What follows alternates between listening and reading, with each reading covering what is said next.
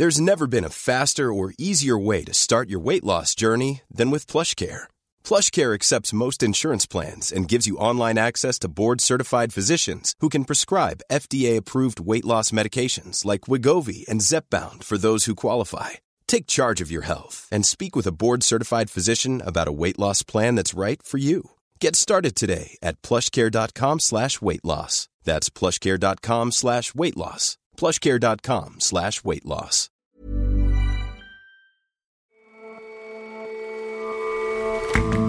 Hello and welcome to The Intelligence from The Economist. I'm Jason Palmer. And I'm Ora Ogunbiyi. Every weekday, we provide a fresh perspective on the events shaping your world. For nearly a decade now, our crony capitalism index has charted just how much wealth plutocrats can attribute to chummy relations with governments. The latest index lays out how fast crony capital is rising and where. And, like many Western brands, Lego is having to step carefully in the Chinese market. The firm's offerings fit well with officials' wishes for nods to traditional culture, and it's holding off its many homegrown Chinese rivals. Well, so far.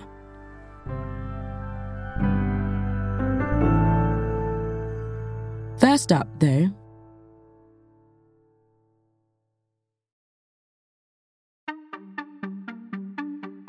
Henry Kissinger is about to turn 100. He has been celebrated by many as America's definitive 20th century diplomat.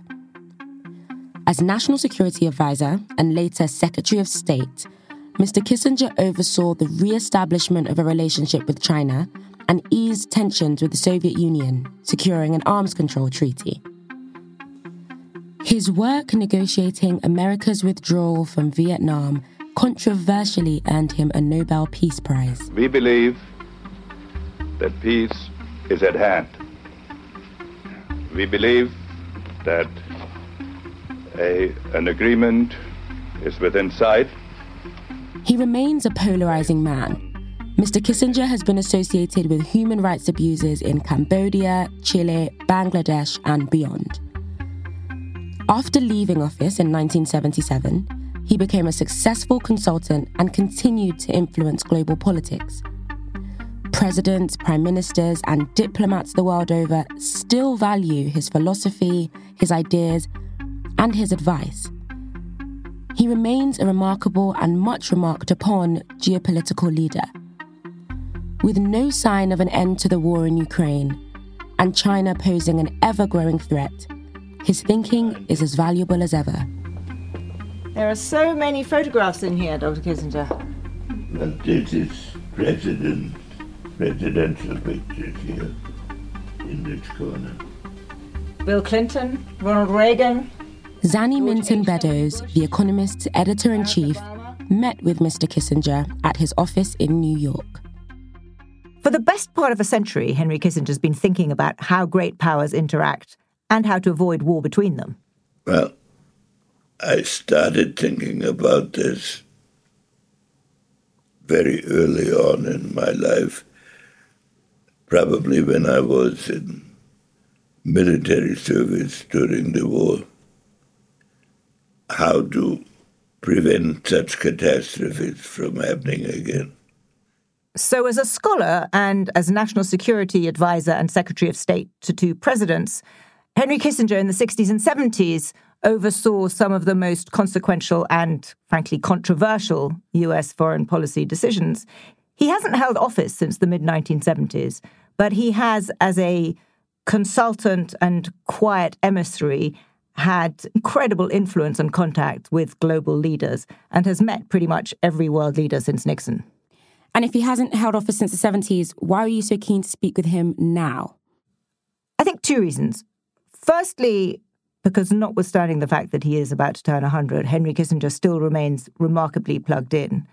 But secondly, because I think his ideas themselves are circling back into relevancy. For perhaps the last quarter century, as America focused on the war on terror, the notion of realpolitik, which Henry Kissinger is so closely associated with, and the theory of great power conflict, wasn't really the focus of international affairs. But now, with the rise of China, we're returning to that kind of a world. We are on a path to great power confrontation. Both sides have convinced themselves that the other represents a strategic danger. If you look at Ukraine, there's also relevance. Ukraine is at an absolutely crucial point. The priority, of course, is the success of the counteroffensive, Ukraine's ability to regain its territory. But at some point soon, there will also be a focus on negotiations. And that's where Kissingerian insights are useful. In what sense? So for those who aren't familiar with Kissingerian thought, how can it help us understand what's going on in Ukraine today? Kissinger's thinking is all about understanding countries' interests and using diplomacy as a means to avoid conflict, having understood their interests. It's a very kind of great power view of the world. And if you look at what's going on now, on the one hand, you've got Volodymyr Zelensky this week touring European capitals, talking to leaders, securing more arms for the counteroffensive. On the other hand, this week, you had the first Chinese envoy arriving in Ukraine. The Chinese having very, very clearly and closely allied with their eternal friendship with Russia, now trying or appearing to make some move to get involved in Ukraine. And actually, it was interesting when we spoke to Henry Kissinger, and we had some 8 hours with him over 2 days. Between the first and the second day, the news broke that Xi Jinping had at last called Volodymyr Zelensky, and they'd had that first conversation. The Chinese have called the Ukrainians and have begun to be mediators. Exactly. I was going to ask you about it. I thought this was exactly the kind of thing that you would be recommending. Well, when you read our statement on that subject, we say, when will the Chinese wake up and call the Russians aggressors? But that's not how the Chinese think. The Chinese don't enter this as moral judges. They enter it as an expression of their national interest. So it was striking that Kissinger immediately saw this as a very important intervention. And he thought that it would potentially reshape the nature of the aftermath of the war. If I were a Ukrainian, I would think about the nature of the military offensive I want to conduct now. It is one thing if they conduct it to inflict maximum damage on Russia. It's another to stay within principles that China has laid down. I think what struck me hearing him discuss this was that he has a somewhat more subtle assessment of what China might be trying to do than many that you talk to in the West. And how so? What does he think that China's plan is here? Kissinger was at pains to explain why it might be in China's national interest. I think China does this in part because it doesn't want a clash with the United States. Because if Russia is totally defeated, the Chinese-Russian evolution cannot end with a total Russian defeat and Chinese acquiescence. In this new reality, China wants an independent Ukraine. The way Kissinger sees it, it's not in their interest for Russia to be humiliated after the end of the war, to be completely catastrophically collapsed. On the other hand, they have recognized that Ukraine should remain an independent country. They've cautioned against the use of nuclear weapons. And I think in Kissinger's view, they now see that by playing a role in Ukraine, they might be able to use this as a way to further Chinese national interests, but also potentially to have an issue on which there can be some form of dialogue with the United States. And Zanny, do you agree with his take on China's stance in the war and what that signals about China's geopolitical aims more broadly? I don't think any of us knows what China wants. And I think it's always important to be skeptical. I don't think China really gives two hoots about Ukraine per se. China thinks about Ukraine in the context of its broader relationship with the United States. And thus far, it's been immensely useful to have Russia effectively becoming a sort of vassal state to China. That said, where I think Kissingerian thinking, if you will, is very helpful, is thinking about what national interest implies. And in that sense, I think Kissinger's right that she wants to avoid Russia having a humiliating defeat, because that would be bad for China. It would perhaps lead to who knows, his replacement by some pro-Western government, or a very weak Russia, which would be bad for China. Also, I think his thinking is helpful in understanding whether China sees Ukraine potentially as an area where it can play a bigger diplomatic role. And that's what we just don't know yet. We don't know whether this is a genuinely constructive effort, whether it is window dressing, whether it is designed to burnish China's credentials in the global south. There's lots of different interpretations. But where I think Kissingerian thought is helpful is in thinking about what the motivation is on both sides. And then he would go on to say the purpose of diplomacy is to try and find a way, knowing those interests, to come to some kind of negotiated agreement. Okay, so we've talked about China's role in the conflict, but does Kissinger see any other ways of achieving peace in Ukraine? Well, I think the other really interesting takeaway from our conversation was Kissinger's assessment of Ukraine's membership of NATO. I mean, for a long time, Kissinger controversially was one of those people who thought it was a mistake to dangle NATO membership in front of Ukraine. I thought that the decision to leave open the membership of Ukraine in NATO was very wrong and unwise, because if you looked at it from the Russian point of view, in 1989 they controlled Europe up to the Elbe River. And every square inch of what they withdrew from became part of NATO. The only thing that was left was a country they always considered as the little brother closest to them organically or historically. And now that is going into NATO. So I think for Putin, it was a final turning point. But more recently, after the invasion, he changed his mind on this. Came out recently arguing that Ukraine should indeed be a member of NATO. But interestingly, in the conversation with us, was the argument he gave for that. It was not so much about Ukraine's security, which is the reason that most people think that Ukraine should be a member of NATO, but actually for the sake of NATO. We've proved now we're going to defend Ukraine. In my view, it's madly dangerous, because the Europeans are saying we don't want them in NATO because they're too risky, and therefore we'll arm the hell out of them and give them the most advanced weapons. And how can that possibly work?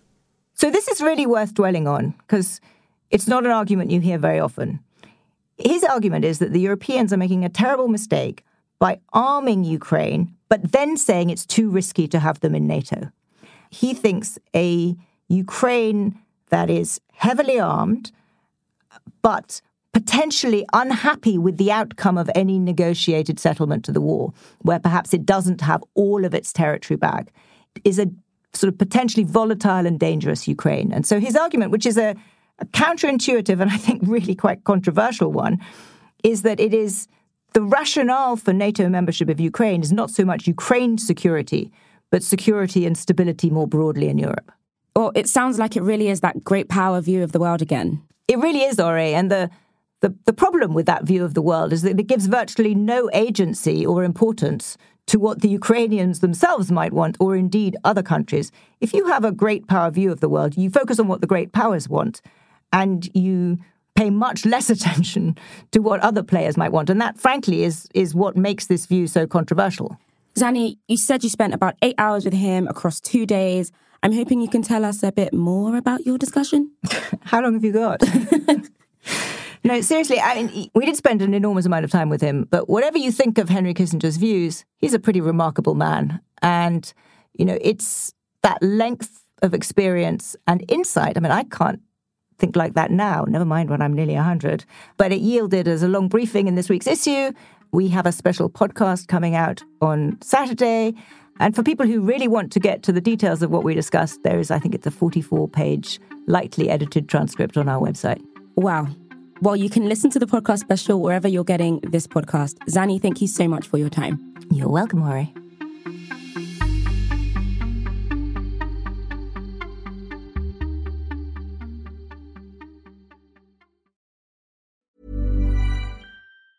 When you're ready to pop the question, the last thing you want to do is second-guess the ring.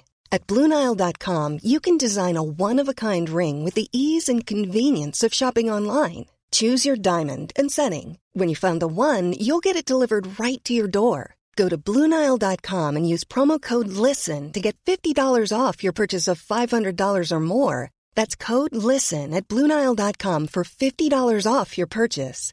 BlueNile.com, code LISTEN.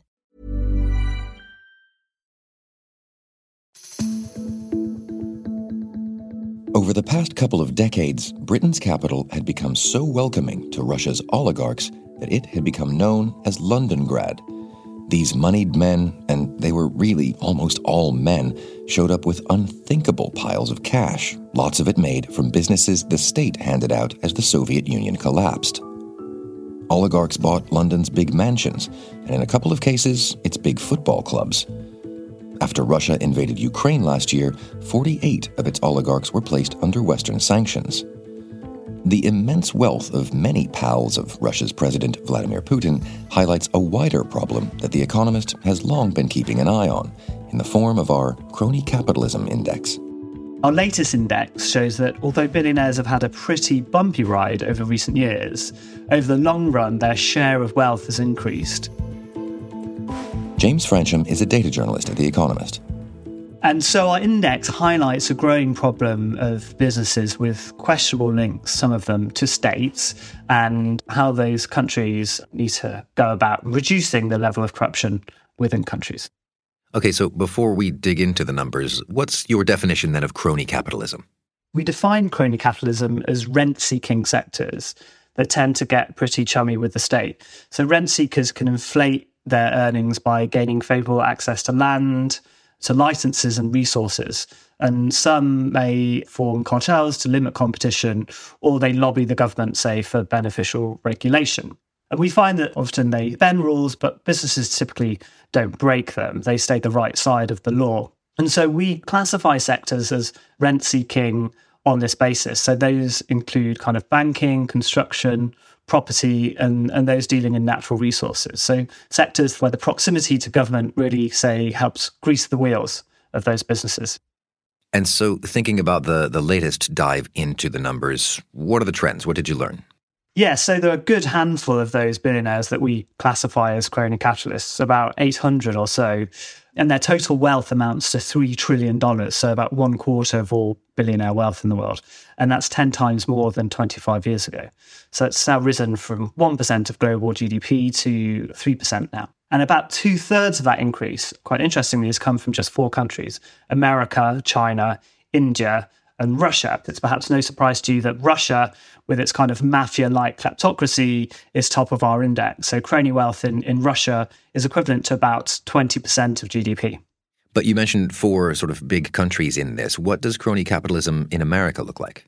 Yeah, America doesn't look too bad. So a vast majority of billionaire wealth in America is not crony capitalist by our measure. So crony sector wealth amounts to about 2% of GDP in the States, and that places it 26th on our index. However, what I would say is that tech wealth exhibits some of the characteristics of cronyism. Tech companies have massive market shares in the States, and they spend tons of money on lobbying in Congress, which is kind of one of our key themes of crony sectors.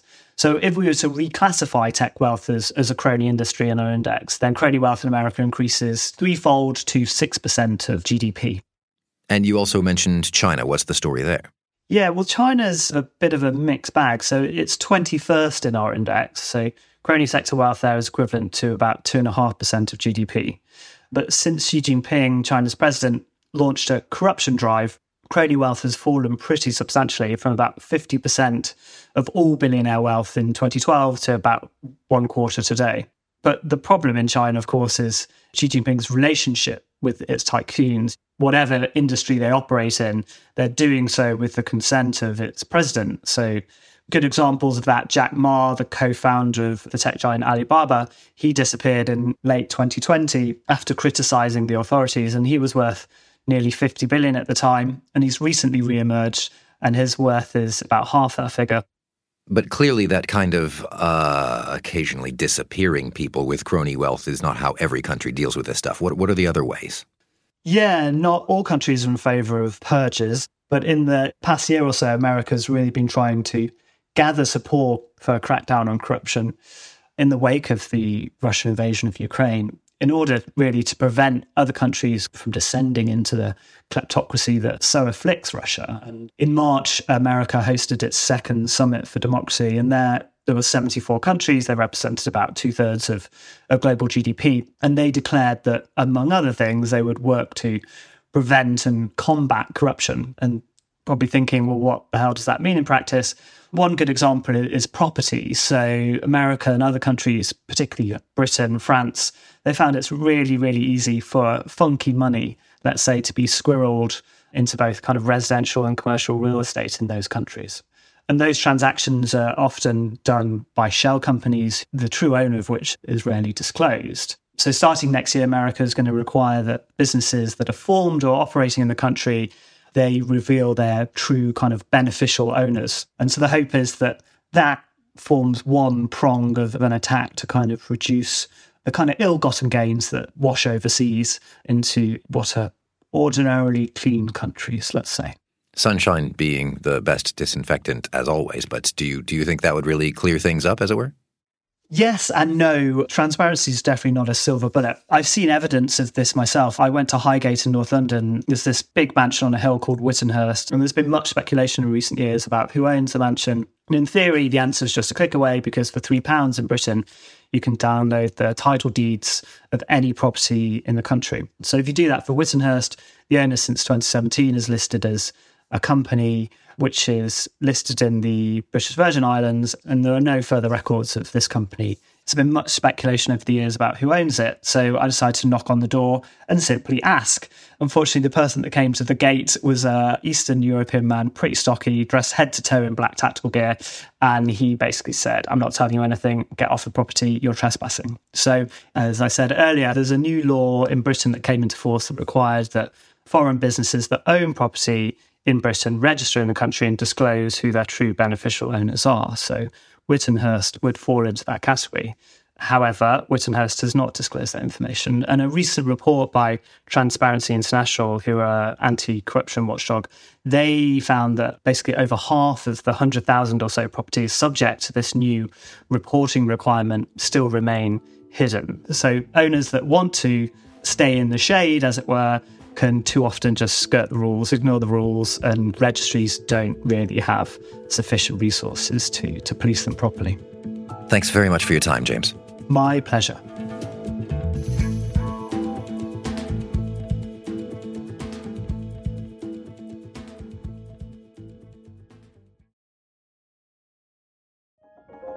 We're always trying to improve our podcasts, and we'd like your help. Whether you're a loyal fan or a new listener, we want to hear from you. Please do us a huge favour and tell us what you think by filling out our listener survey. It'll only take a few minutes. Just head to economist.com/intelligence survey.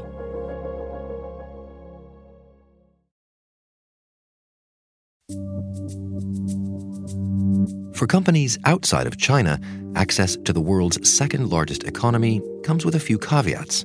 And that's true even for those selling what many consider the most wholesome of products.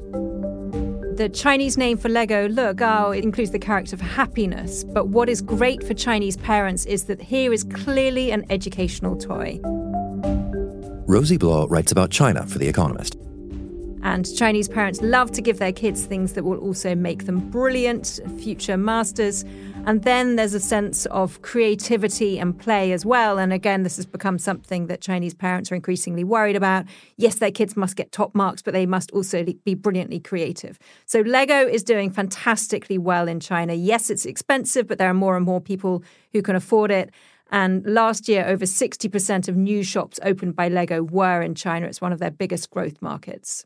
But with that expansion, of course, comes growing pains. What do you mean by that? In China, even plastic bricks are political. So there have been some sets that have been popular in other markets that can't be sold in China or aren't sold in China, I should say. And Lego is starting off Pride Month with a colorful start. The toy maker is releasing its first ever LGBTQ plus themed set called Everyone is Awesome. It contains 346 So there's a pieces, fantastic set called figures. Everyone is Awesome. It's got 11 figures representing all the colors of the rainbow flag and skin tones. It's about diversity. Everyone is okay. This was sold in China and then it stopped being sold. That's as much as Lego would tell me. The Chinese Communist Party has strict rules against promotion of any LGBT themes in media content. I guess that toy would have flown close to those regulations. We don't know quite what happened, but certainly it's no longer sold. There have been other instances as well. Ai Weiwei is a Chinese dissident, an artist who makes fantastic work out of Lego, sometimes amongst other things, and he wanted to do a big project in 2015 and Lego refused to sell a big order of bricks to him. He made a big fuss about it. The public completely went with this. He got showered with bricks. People sent him bricks. And after an outcry, Lego did back down, but by then the damage was done. Everyone knew that Lego had towed the party line. But at the same time, Lego's also doing things that appeal very much to the Chinese Communist Party. In what sense? Well, so in the last 4 years, there have been an increasing number of sets very much aimed at the Chinese market, though they're sold outside too, which represent aspects of Chinese culture. Now, there's a big Chinese Communist Party policy of pushing traditional Chinese culture because what the Communist Party wants you to think is big, ancient country, amazing history, amazing legacy, all of these things are so interesting and appealing about China as opposed to some of those other things you might have heard about China, like repressive government or censorship or whatever. And so it's a big part of the Chinese government's soft power push within China and abroad to think about Chinese culture. And what do you know? Then we get some Lego sets. There's one which is for Lunar New Year, and there was a Chinese money tree adorned with red envelopes. Duplo is a type of Lego aimed at younger children, so bigger bricks. They did a learn about Chinese culture model that incorporated red lanterns, a mahjong set, temples, and of course pandas everywhere in all of these things. There's even been a TV show, Lego Masters. It's a format that you see in lots of countries. And they had a China-specific one where adults had to make elaborate sculptures that you can use only using Lego bricks.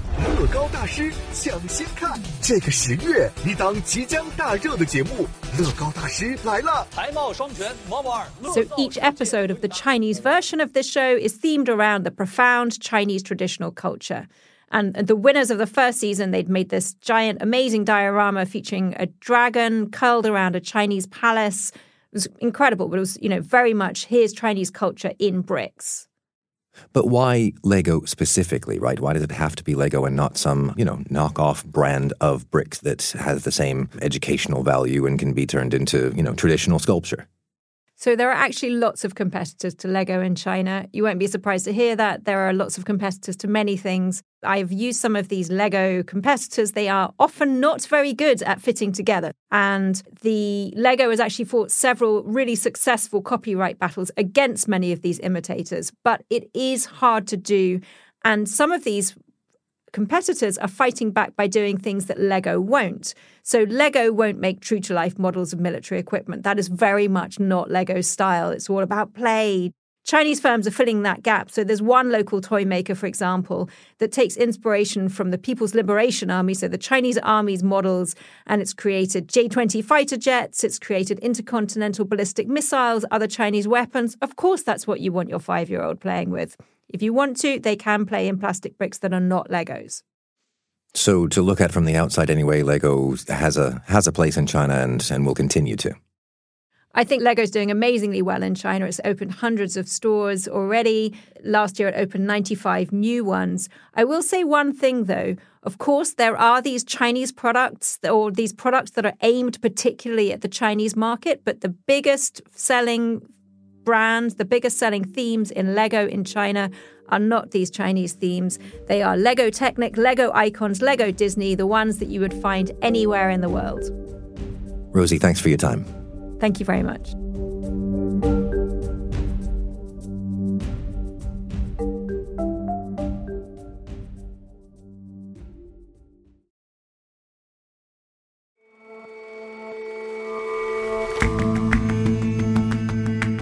That's all for this episode of The Intelligence. Let us know what you think of the show. You can get in touch at podcasts@economist.com. And if you're not a subscriber to The Economist, what are you waiting for? Dive in. Get a free 30-day digital subscription by going to economist.com/intelligence offer. The link is in the show notes. We'll see you back here tomorrow.